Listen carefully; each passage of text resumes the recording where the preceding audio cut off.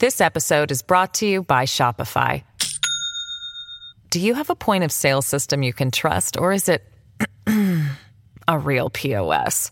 You need Shopify for retail. From accepting payments to managing inventory, Shopify POS has everything you need to sell in person.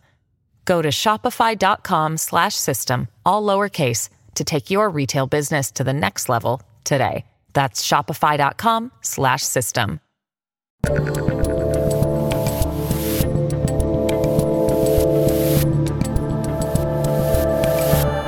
It's October 12th, 2023. I'm Dave Rubin. This is The Rubin Report. We are live streaming on Rumble, YouTube, Locals, all the usual spots if you want to join us for the post-game show. And I want to welcome all our new subscribers. It's rubinreport.locals.com. We're going to just dive right into it today. Obviously, you know, the world basically just kind of continues to spin out of control. And as I was talking about yesterday, and if you've seen part one or the full version of my interview with Megyn Kelly, which is up on Locals already, you know, this idea that the sense-making apparatus of our country has just absolutely failed, right? Our colleges and our universities have completely failed and took young minds and turned them into radical lunatics. Look at the protests happening at so many of the universities. Our mainstream media has lied to us about so many things for so long that everyone thinks that up is down and left is right, and boys are girls, and all of those things, and the bad guys are the good guys, all of it, right? So in some ways, it feels very obvious that we're here. Nobody thought, or I guess I can't say nobody, but it would only be in someone's worst nightmares, a sane person's worst nightmares, that what has transpired over the last couple of days would be humanly possible in the world 2023, and that human beings would be capable of doing some of the things that we are seeing. But here we are. And we better figure out, it's not only that we have to figure out like the difference between right and wrong, we better be able to figure out a way to communicate that to each other, because this thing could continue to spin out of control very, very quickly. I do want to address one thing up top related to some of the pictures and images of the horror and the devastation. You know, we've shown some here. I will continue, I don't know, we're going to just figure out a judicious way to do it that I feel like is right, because we must be witness to the horror. But I don't want to do horror for horror's sake.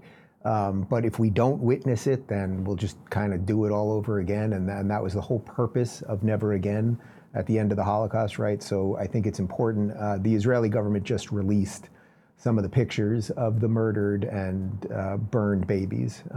If you want to see it, I put it on Twitter again, just because people need to understand that this is real and it is happening. And if you think it's going to stop with the Jews, well, you probably have another thing coming. So anyway, what I want to get into today is a little bit of the media coverage on all of this, obviously. Some of the spats that are happening on Twitter, not because I think the Twitter fights are important, but because I think moral clarity is important. And even some people who I've given some credit to over the last couple of years that I've done videos on, even in the last year, are failing big time right now. And I'm happy to say that a lot of people that I did not think would fail have not failed. And I just want to give credit quickly, and then we'll get into it, to one guy, Dan Bongino, who has become a buddy of mine. You know, it's funny, we're so in the same world together. Dan and I have only met twice, despite all the stuff we've done with Rumble and Locals and all that. We've only met in person twice.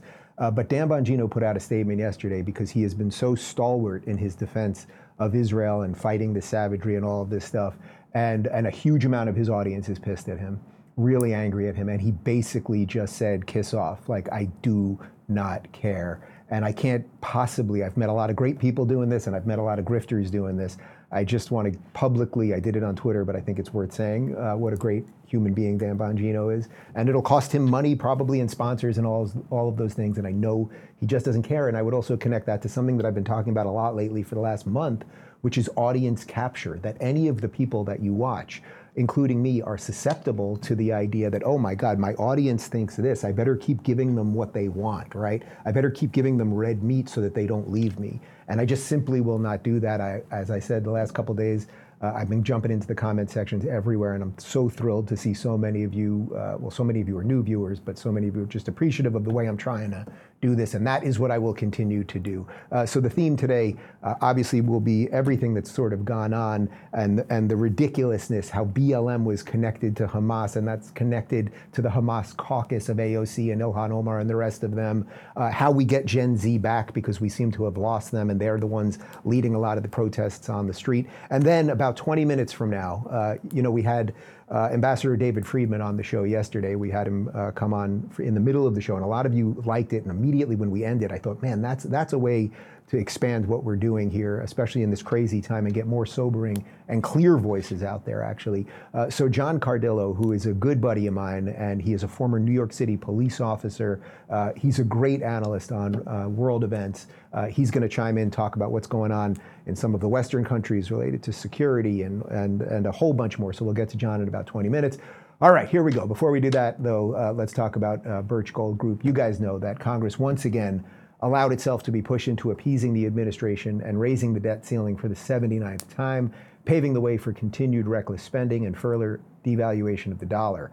As our national debt continues to skyrocket, how are you protecting your savings?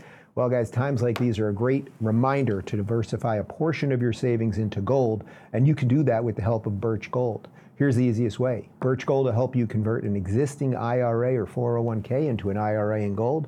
You don't pay a penny out of pocket. And as BRICS, Brazil, Russia, India, China, and South Africa band together against the dollar, more and more central banks are diversifying, and of course, yes, they are buying gold. Follow their lead. Visit birchgold.com/Dave for your free info kit on gold. There's no obligation, just information. They've got an A+ rating with the Better Business Bureau and thousands of happy customers. Birch Gold can help protect your savings too. Visit birchgold.com/Dave. And now back to me. Okay, so again, I mentioned that I don't want to get into these little Twitter fights about things. But, I've played a bunch of videos over the last year by Andrew Tate. Andrew Tate, former kickboxer. Now he's sort of become like this men's rights guy, sort of like, actually, I was going to make the most sort of weird connection to Jordan Peterson in terms of men standing up for themselves, but this guy deserves no credit, and I sort of regret covering him at any level.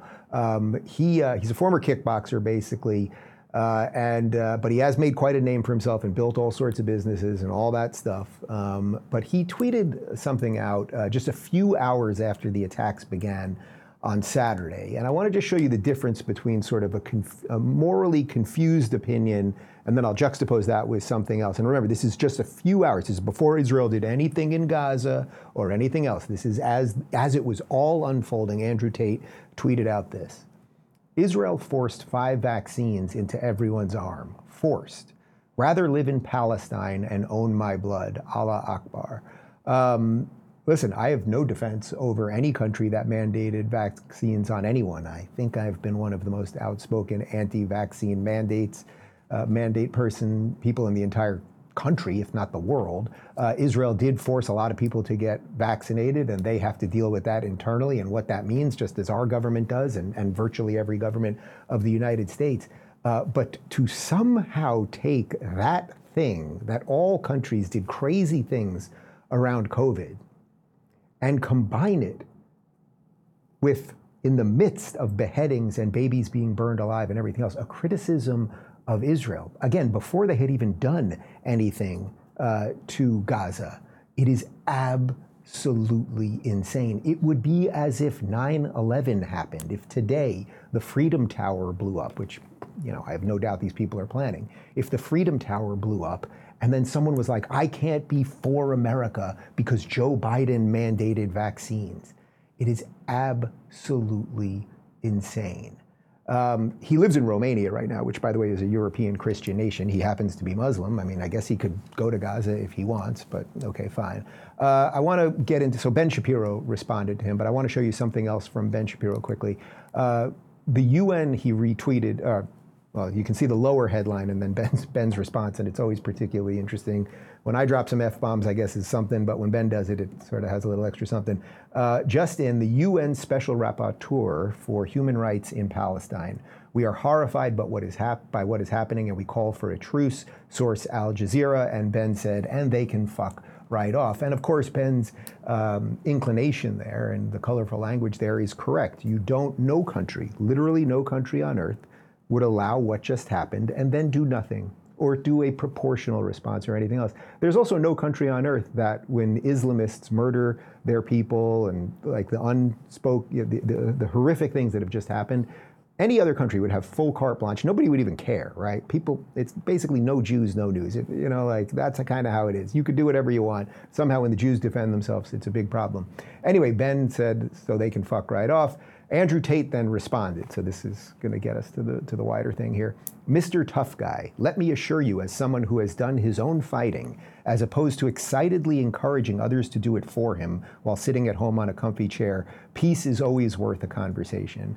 Before I get into what Ben responded on that, I mean, it's just meaningless drivel. First off, not everyone is in the army.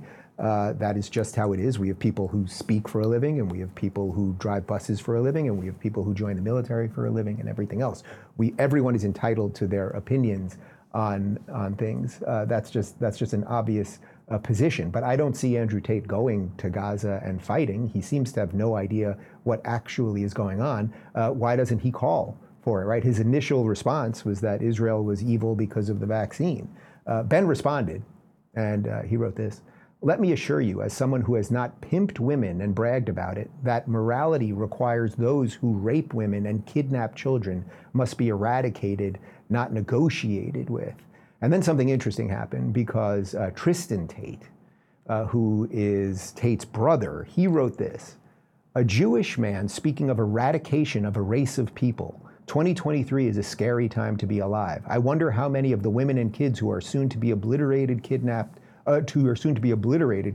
or raped anybody. My guess is zero. This is nihilistic and evil. And then Ben, again, because it's just nonsense from these people. Ben said, I called for those who rape women and kidnap children to be eradicated. So you are not only immoral, you are apparently illiterate.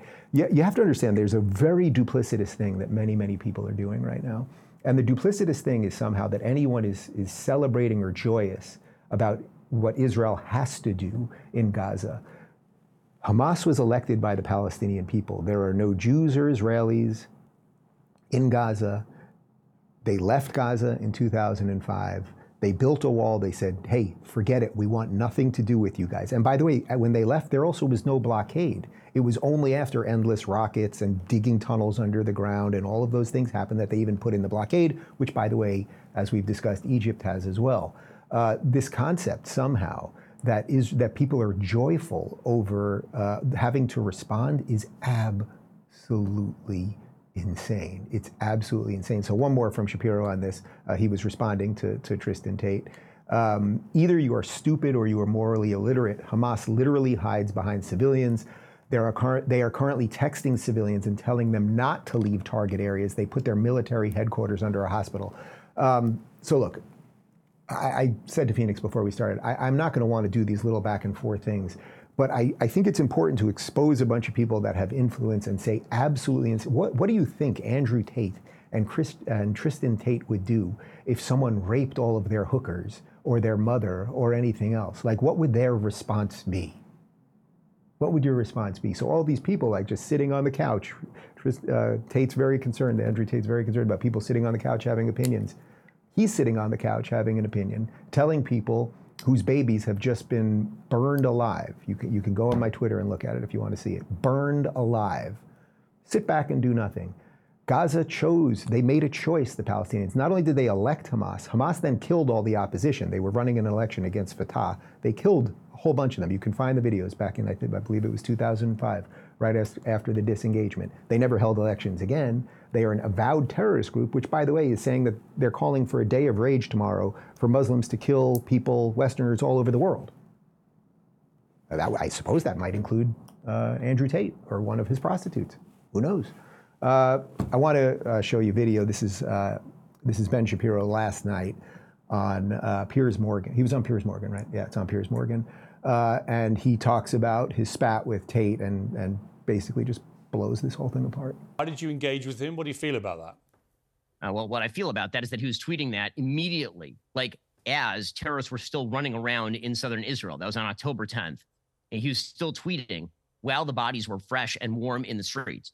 Peace is, you cannot make peace with people who murdered your children and burned their bodies. You can't do that. I mean, this rush to Israel the murder happens and you immediately say, okay, well, guys, now truce, now ceasefire. That is not, no state worth its salt, no government on earth would allow this kind of insanity. No government on earth. And no government on earth would listen to nonsense about how you immediately have to seek peace with a group that seeks your direct extermination. Again, I can't emphasize enough. Israel turned over the Gaza Strip to Gazans in 2005. Hamas has governed the area since 2006. The year is currently 2023. Israel has endured round after round of rocket fire on its major cities for literally almost 20 years. And now the idea is the minute that Gazan terrorists rush through the border and murder people in their beds, that's the time for a peace conversation. That's the time for a peace conversation. By the way, and I'm not going to be lectured on morality and toughness by Andrew Tate, whose great idea of toughness and morality is pimping women and then bragging about it on air. All right, I know there's nothing funny about any of this, but I got dressed today before I watched that clip, and Ben and I happen to be dressed exactly the same way today. I don't know if that's God talking, hey, I'd like you guys defending me to wear a blue shirt and a light gray jacket or something. Of course, everything he said there is true and that he should not be lectured about morality or anything else. But who else? And now I can get it to something wider, because again, I don't mean it to be about a spat about a former kickboxer.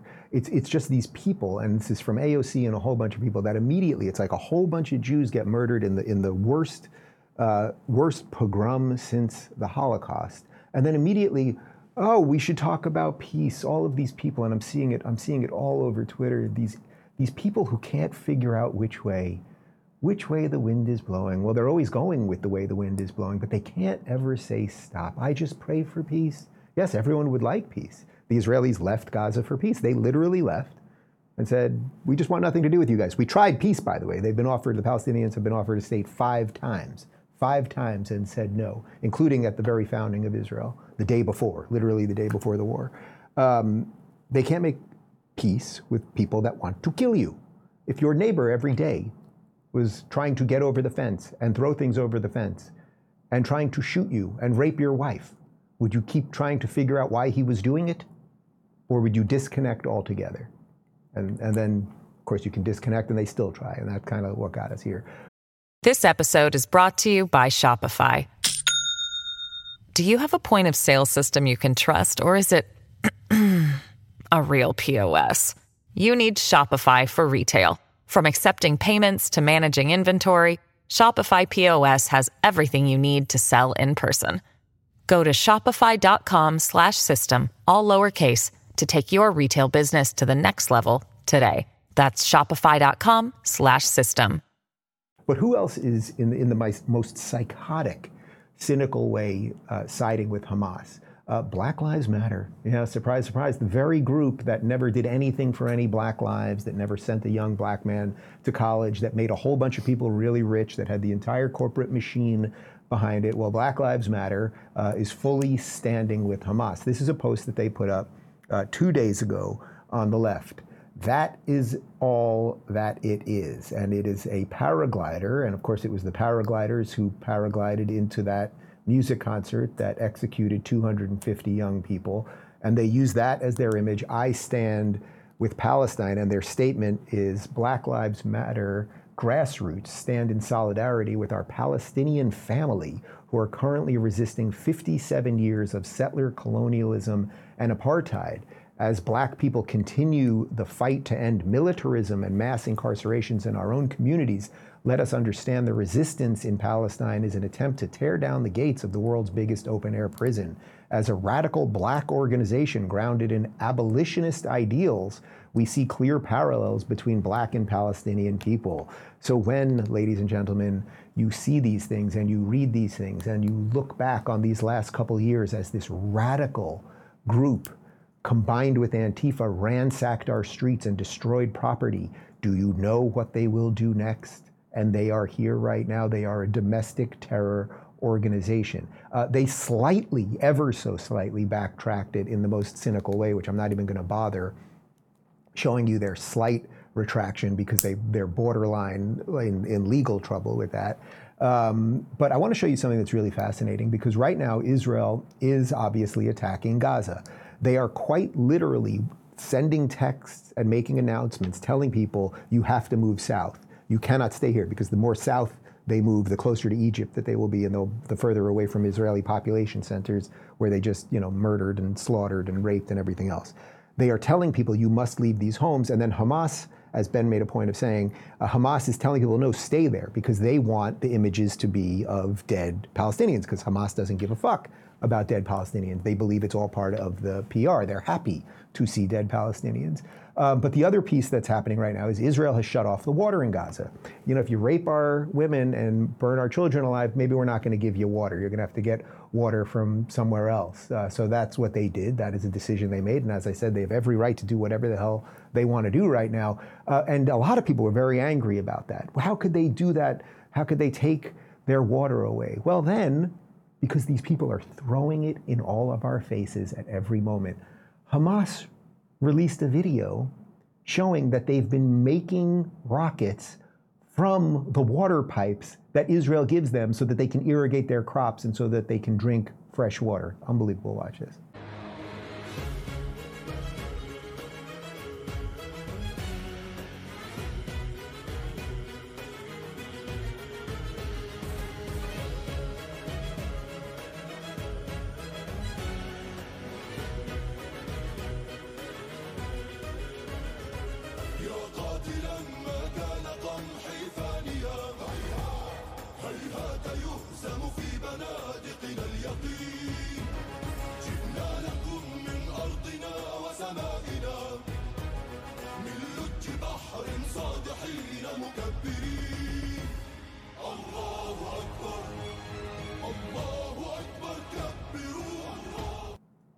I am not a fan of that song.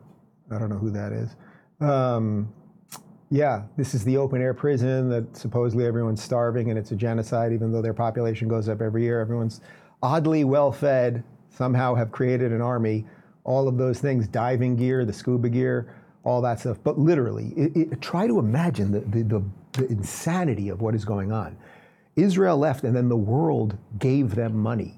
Right? The world said, we will rebuild Gaza. And then they took the infrastructure, they took the cement and the pipes made for water and everything else, and they turned them into weapons of destruction. And now the same people who gave the money and everything else are telling Israel, just let it go. Sure, your babies are burned. Let's just let it go.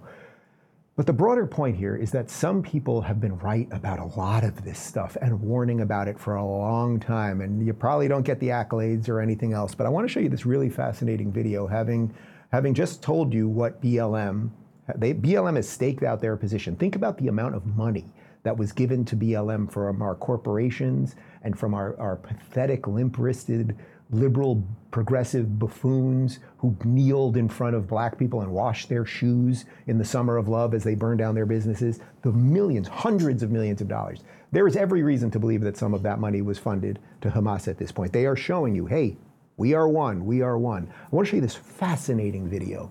This is from 3 years ago when Don Lemon was still employed by CNN. That's how long ago it was. And actor Terry Crews, who also, I would say, happens to be black, went on to debate about the radicalism of Black Lives Matter. Take a look. You say you're willing to die on this hill. You've taken a lot of heat for this. Explain what you were thinking and why it's so important that you die on this hill. Well, again, I wanted to bring up the fact that, there are some very, very, militant type forces in Black Lives Matter. And what I was issuing was a warning. It's one of those things where I've been a part of different groups, I've been a part of different things, and you see how extremes can really can go far and can go wild. And then when you issue a warning, and when a warning is seen as detrimental to the movement, how can you ever have checks and balances? In the 60s and 70s, airplanes went down all the time. And the reason they found out why they did was because the pilots could never be questioned. And when you have the leaders of the Black Lives Movement who are now talking about, if we don't get our demands, we're going to burn it down. Other Black people who are talking about working with other whites and other races, they're being viewed as sellouts or called Uncle Toms. You start to understand that you are now, being controlled. You're not being treated as loved. You're actually being controlled. Someone wants to control the narrative. And I viewed it as a very, very dangerous self-righteousness that was developing that, that really viewed themselves as better. It was almost a supremacist move. I mean, isn't that something? There were people calling out this nonsense, right? It wasn't just like the political crew of people that could see what was going on here, right? And us hysterical YouTubers like, guys, something ain't right here. The people saying that they're for tolerance and peace are the ones blowing apart buildings and, destroying small businesses and everything else. Did you see, by the way, the Chiron, that's the little piece that they put under with the guest's name? It said Terry Crews defends his statement of uniting with good people, black or white, as if that's a controversial statement. Terry Crews, hey, black and white people, let's all unite together, let's fight the forces of evil, and blah, blah, blah, blah, blah. But he's kind of the scary person in the picture. But now look at how dangerous that radicalism, the BLM radicalism, the identity politics radicalism, and the deep connection it has, we now know, I mean, BLM is saying it, to Hamas and what is now a genocidal organization that apparently wants to export that all over the United States. Look what's going on right here in the United States. This is a pro-Hamas rally, pro-Hamas. This is not for the people of Gaza if you want them to live free. This is a pro-Hamas rally in Rashida Tlaib's district in Dearborn, Michigan. And this is chilling. This is chilling. This is Nazi 1938 level stuff. So don't let them get it twisted. This is not complicated. When you go to a Black Lives Matter rally, you see Palestinian flags. When you go to a white supremacy rally, you see Israeli flags. This is not complicated. When Zionists march down the street, they say death to Arabs. When we march down the street, we say free, free Palestine. Free, free Palestine. This is not difficult, everybody.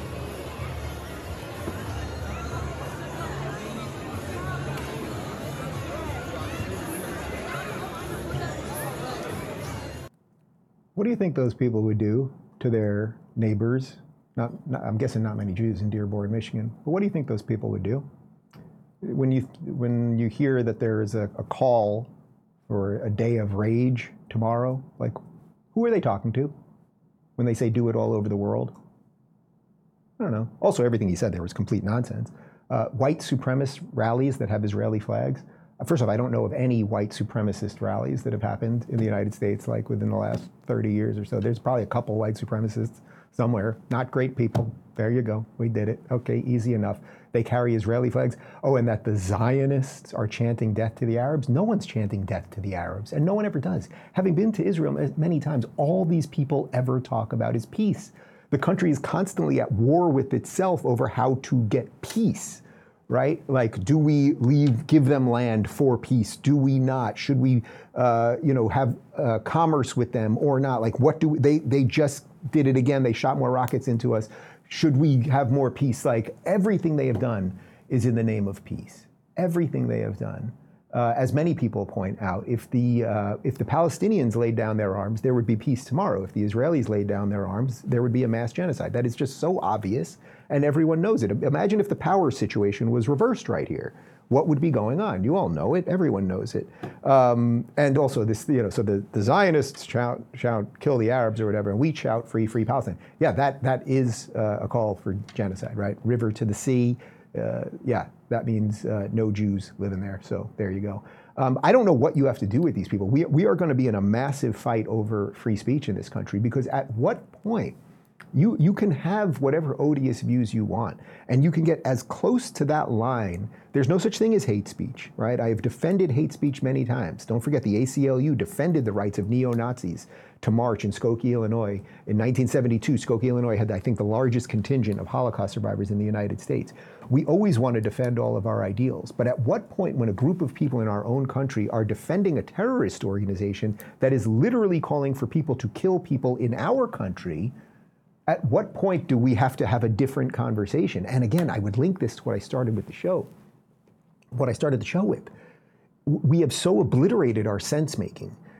Hamas basically has a television channel on MSNBC. We have so few people who can analyze anything honestly that it leaves us confused, and it leaves us basically unable to see evil and know what to do about it. Speaking of seeing evil, here's a video of AOC This is when she was running for Congress in 2017, and listen to her moral confusion and ahistorical nonsense. I mean, I think that usually goes without saying when you're talking about AOC. There in terms of geopolitics and the war in the Middle East is very different than people expressing their First Amendment right to protest. Well, yes, but I also think that what people are starting to see, at least in the occupation of Palestine, is just an increasing crisis of humanitarian condition. And that to me is just where I tend to come from on this issue. You use the term the occupation of Palestine. What did you mean by that? I think what I meant is like the settlements that are increasing in some of these areas and places where Palestinians are experiencing difficulty in access to their housing and homes. Do you think you can expand on that? Yeah, I mean, I think I'd also just, I am not the expert on geopolitics on this issue, you know? You all should need to know that America is not sending their best and brightest, to Washington, D.C. Yes. Like, sometimes you literally just can't believe, these people are making the decisions that are, determining the government here. It's actually scary. We did that for you. It's been heavy lately, so we threw in John Fetterman making a joke and speaking in a coherent sentence, which is far more coherent than anything AOC said right there. She is a goddamn fucking idiot. She has no idea what she's talking about. It is profoundly obvious. The fact that this woman is in Congress, she doesn't know what she's talking about. An occupation, she has no idea what the land is like or settlements or anything else. Like, the woman is a complete and utter buffoon. And that was, by the way, 7 years ago? So she's more powerful now than she was then. She should have been laughed out of. You get the point. All right, I want to bring on John Cardillo. He is a very good friend of mine, former New York City police officer, clear-minded thinker. He gets it on the geopolitical issues and on American security and a whole bunch more. And he is a proud Floridian. Wisely, John, you made the move from New York to Florida. What was it, 15, 20 years ago? When did you come to the free state of Florida? Yeah. This coming February of 24 will be my 20th year. February 23rd of 24, I'll be here 20 years, and I never looked back. Do you now, in retrospect, think, boy, I saw some of the markers, and we can connect this to the wider conversation that obviously everyone's having now. You saw some of the markers of what was going to happen to New York City and how that's related to everything that I've just spent the first half hour talking about? Yeah, absolutely. I mean, look, there was this general malaise over the city after 9/11, and I just wanted a bit of a change. And I thought I'd spend 6 months or a year in Florida. I found an apartment in the Brickell area of Miami. It's very vertical, right? So when you come out of Manhattan, it's comfortable, similar vibe. And just the ability to do business, the ability to start a business was so much easier. I mean, even as former law enforcement, the hoops and hurdles I had to go through to buy new guns in New York or carry a firearm, contrast to Florida, it was just a sense of freedom. You didn't get pulled over if you got in your car, you drove a block without your seatbelt. There weren't 47 law enforcement agencies pulling you over about the seatbelt or your cell phone. You just felt it was an easier place to live. Government laid off. They left you alone. They did what they were supposed to do, and not much more than that. So I know we could talk about the joys and freedoms of Florida all day long, but that's not really what the thing is this week, truly.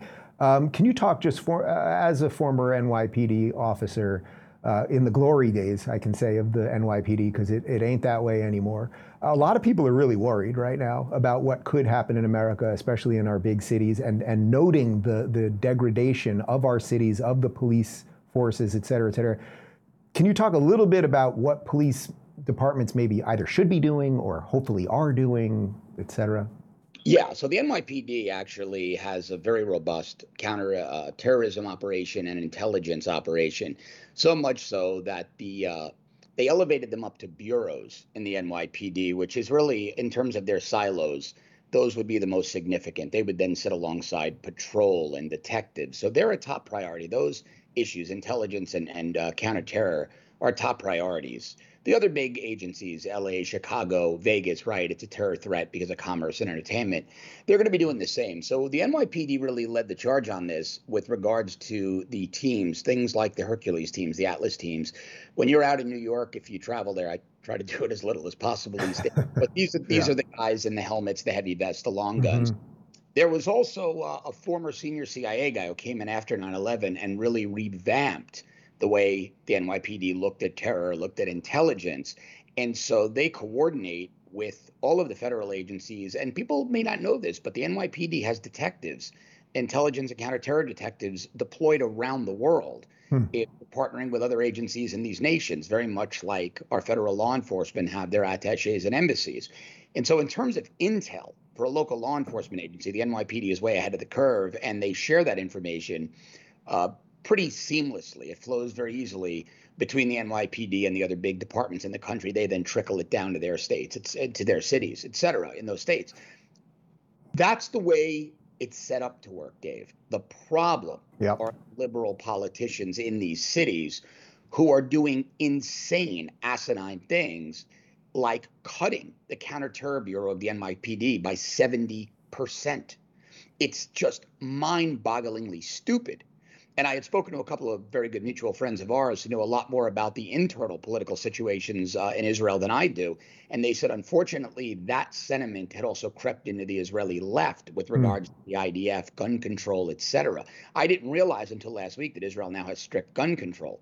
So I hope what we're going to see as a result of these atrocities, if one good thing could come out of this horror, hopefully, it smacks people in the head and gets their heads on straight to start being proactive about the fact that there are evil demons in this world.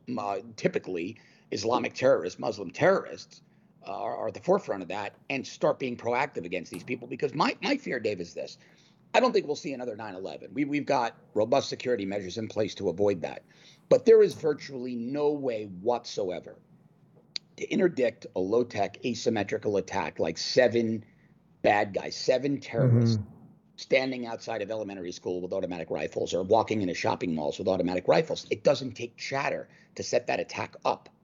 But John, I thought that if you put a sign up that says guns are not allowed here, this is a gun-free zone, wouldn't that stop those people, the sign, because it says it? Yeah, of course, because gun laws apparently work where the murder statutes don't, right? I mean, it's such a moronic mindset. It's as stupid as AOC was in that clip.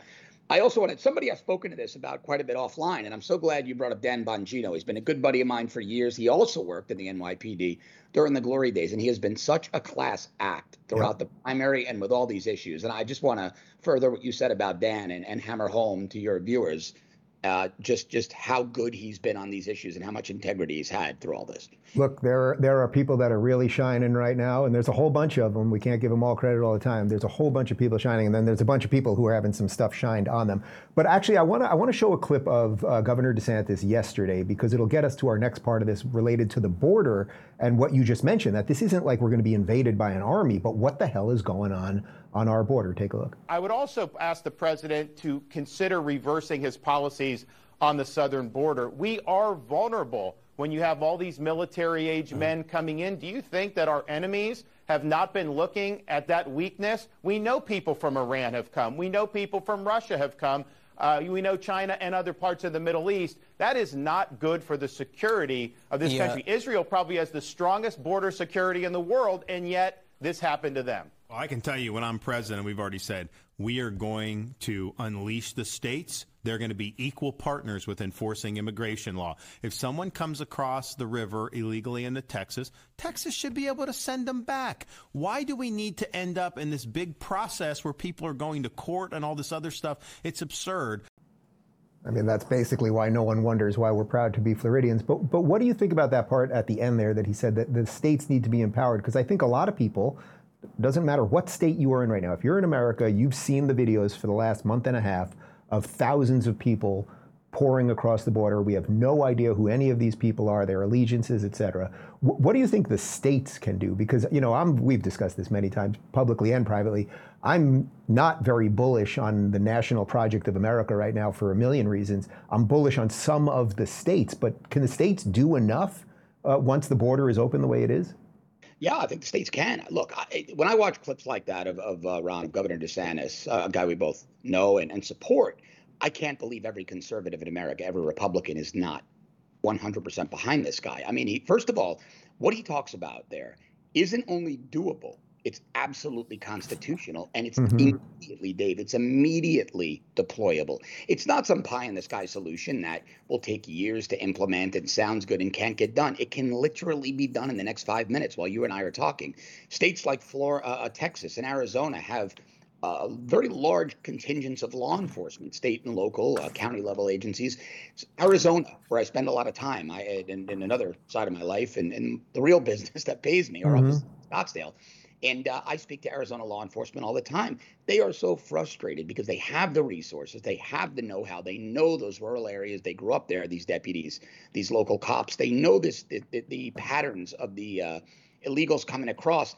They could tonight make a significant dent if they were empowered by the federal government. All you've got to do, if you want to say, okay, immigration is a federal function, no problem. President of the United States with an EO could federally deputize every deputy, every police officer in those states who can then act as federal law enforcement and turn the illegals back. It is doable in the next 5 minutes. So the governor is 100% correct. Can you talk a little bit about the morale of the police departments and the agencies? I know you have a lot of connections there as well, because, you know, having heard what you just said, we just know that it's not what Biden is going to do, right? There could be an attack tomorrow, which they're telling us there's going to be an attack tomorrow. And usually they do it when it's a surprise, not when they announce it. But that I would imagine the morale for people that are like-minded, that are in the agencies, cannot be good dealing with such an incompetent group of buffoons. Yeah, you know, it really depends where they are, right? So when you talk to deputies in departments run by constitutionally elected conservative sheriffs here in Florida, they wouldn't trade their jobs for the world. If their true love is law enforcement, they love working in these agencies because their bosses empower them. They give them cover when they do their job right. But more importantly, the citizens want to see them. They buy them coffee when they go into a diner. It's very different in the big cities like Chicago, where they're being spit on by Muslims in hijabs, and the city administration isn't even allowing them to make the disorderly conduct arrest. So it really is morale in police agencies around the country, law enforcement agencies, really is dependent upon the political leadership overseeing that agency. I suspect you don't see a way, at least for a little while, that some of these blue cities will turn this stuff around. I mean, I hope they would. You know, take NYPD. You know, the recently departed police commissioner, she resigned, Sewell. Everybody said, oh, she's super woke and he hired a black woman. Well, she came out of the Nassau County Police Department, which is a large agency right next door to New York City. That's my county. That's my hometown county. Yeah. My whole family lives out there, except for my dad, who's still in Queens. But when I had called a former command staff member of that agency, who's very conservative, I asked his opinion. He said, she's absolutely outstanding. He said, she's a cop's cop. She's apolitical.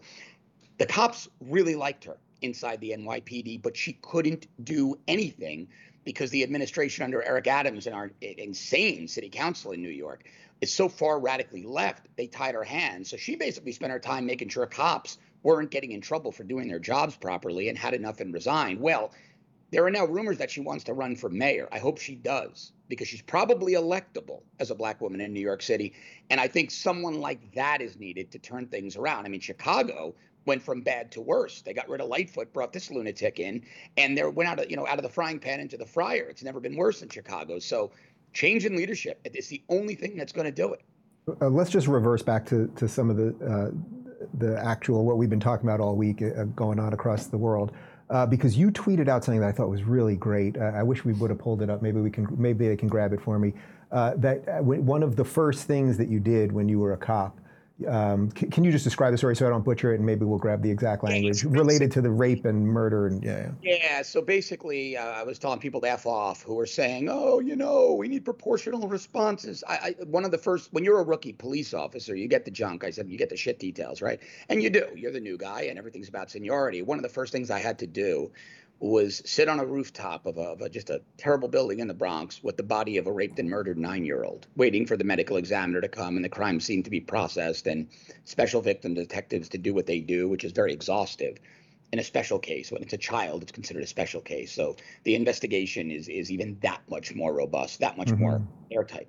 And as the rookie, you sit up there And it is just, I mean, mentally grueling. And you're thinking about every baby you ever saw and every kid in your family. These IDF soldiers, these families, they're not seeing this for 4 hours. This is now their life, their reality. And if it doesn't infuriate you, and if your response is, well, you know, it's not all Palestinians, bullshit. There is no daylight between Hamas and the Palestinians. And Dave, nobody's ever wanted the Palestinians pre-1948, pre-Israel, when there were tons of unoccupied Arab land around. Nobody wanted them then. Ask Egypt how it worked out for them. This has always been a terrorist culture. So to those of us that have studied this and looked at this with a pragmatic eye, guys like me, like you, like Ben Shapiro, our friend Josh Hammer over at Newsweek, you know, we know that this is going to happen again. We were not surprised by the viciousness, by the horrific nature of what these people are doing. So for me, when I saw those images of children being burned and hearing these stories of children being raped, and I'm not doing this to be sensational, we have to expose the horrors. People need to know how bad it is. It just brought that day back for me, and that was an example I had to use to say, hey, if you haven't seen this, you don't know how bad it is. Let me ask you one other thing, which is the exact same final question I asked former U.S. Ambassador to Israel, David Friedman, yesterday. What do you think a win for Israel looks like right now? Complete annihilation of every last Hamas terrorist and profiling and monitoring of every Palestinian for decades until this insanely demonic behavior is forced out of them. I don't see any other way forward.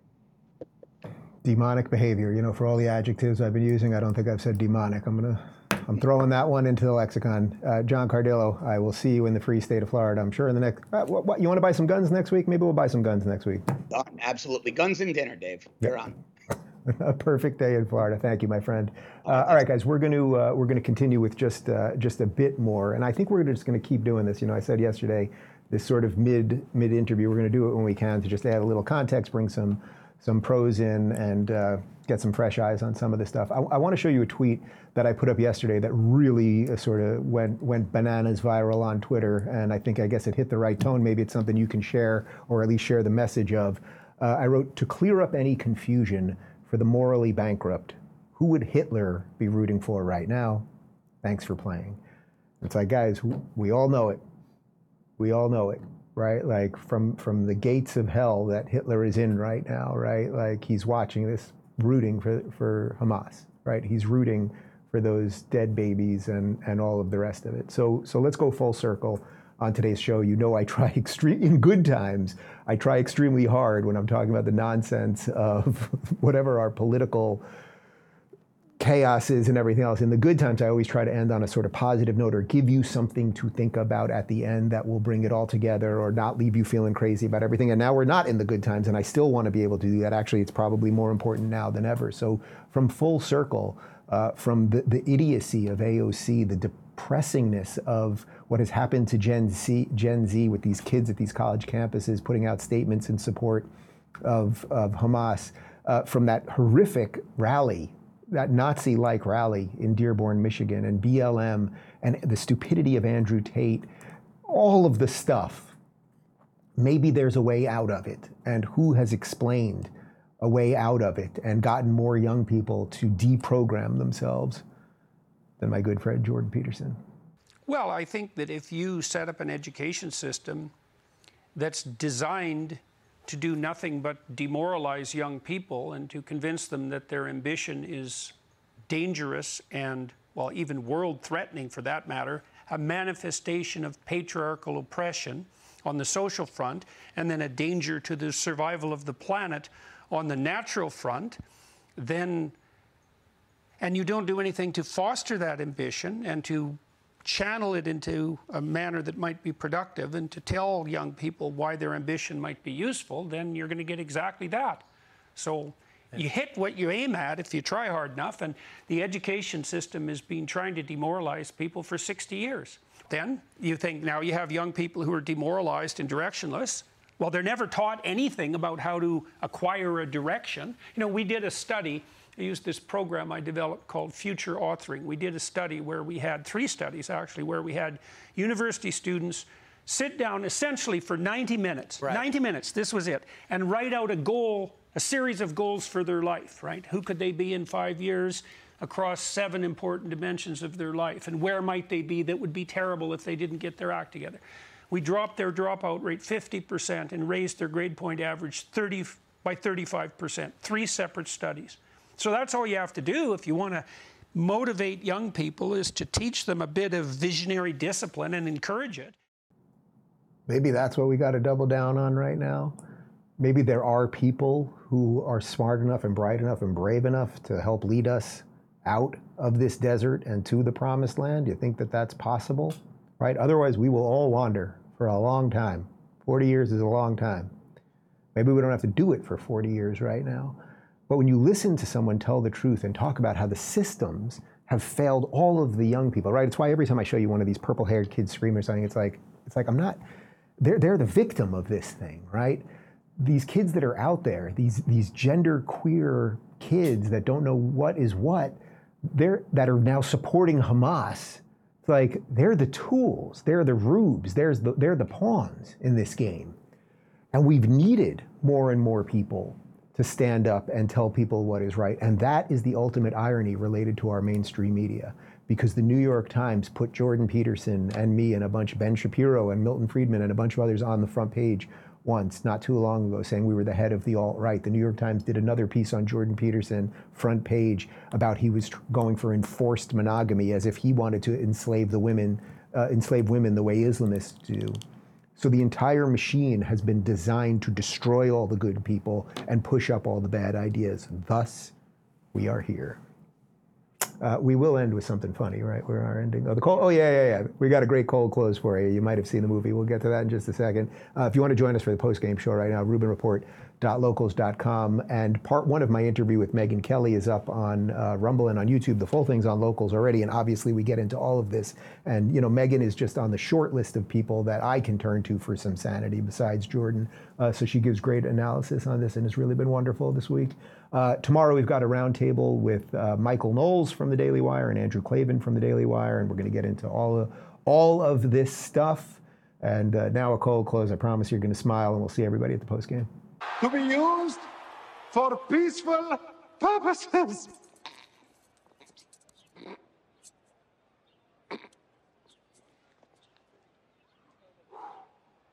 It will be used only for medical research and clean energy. It will, and will certainly never be used to attack oh boy.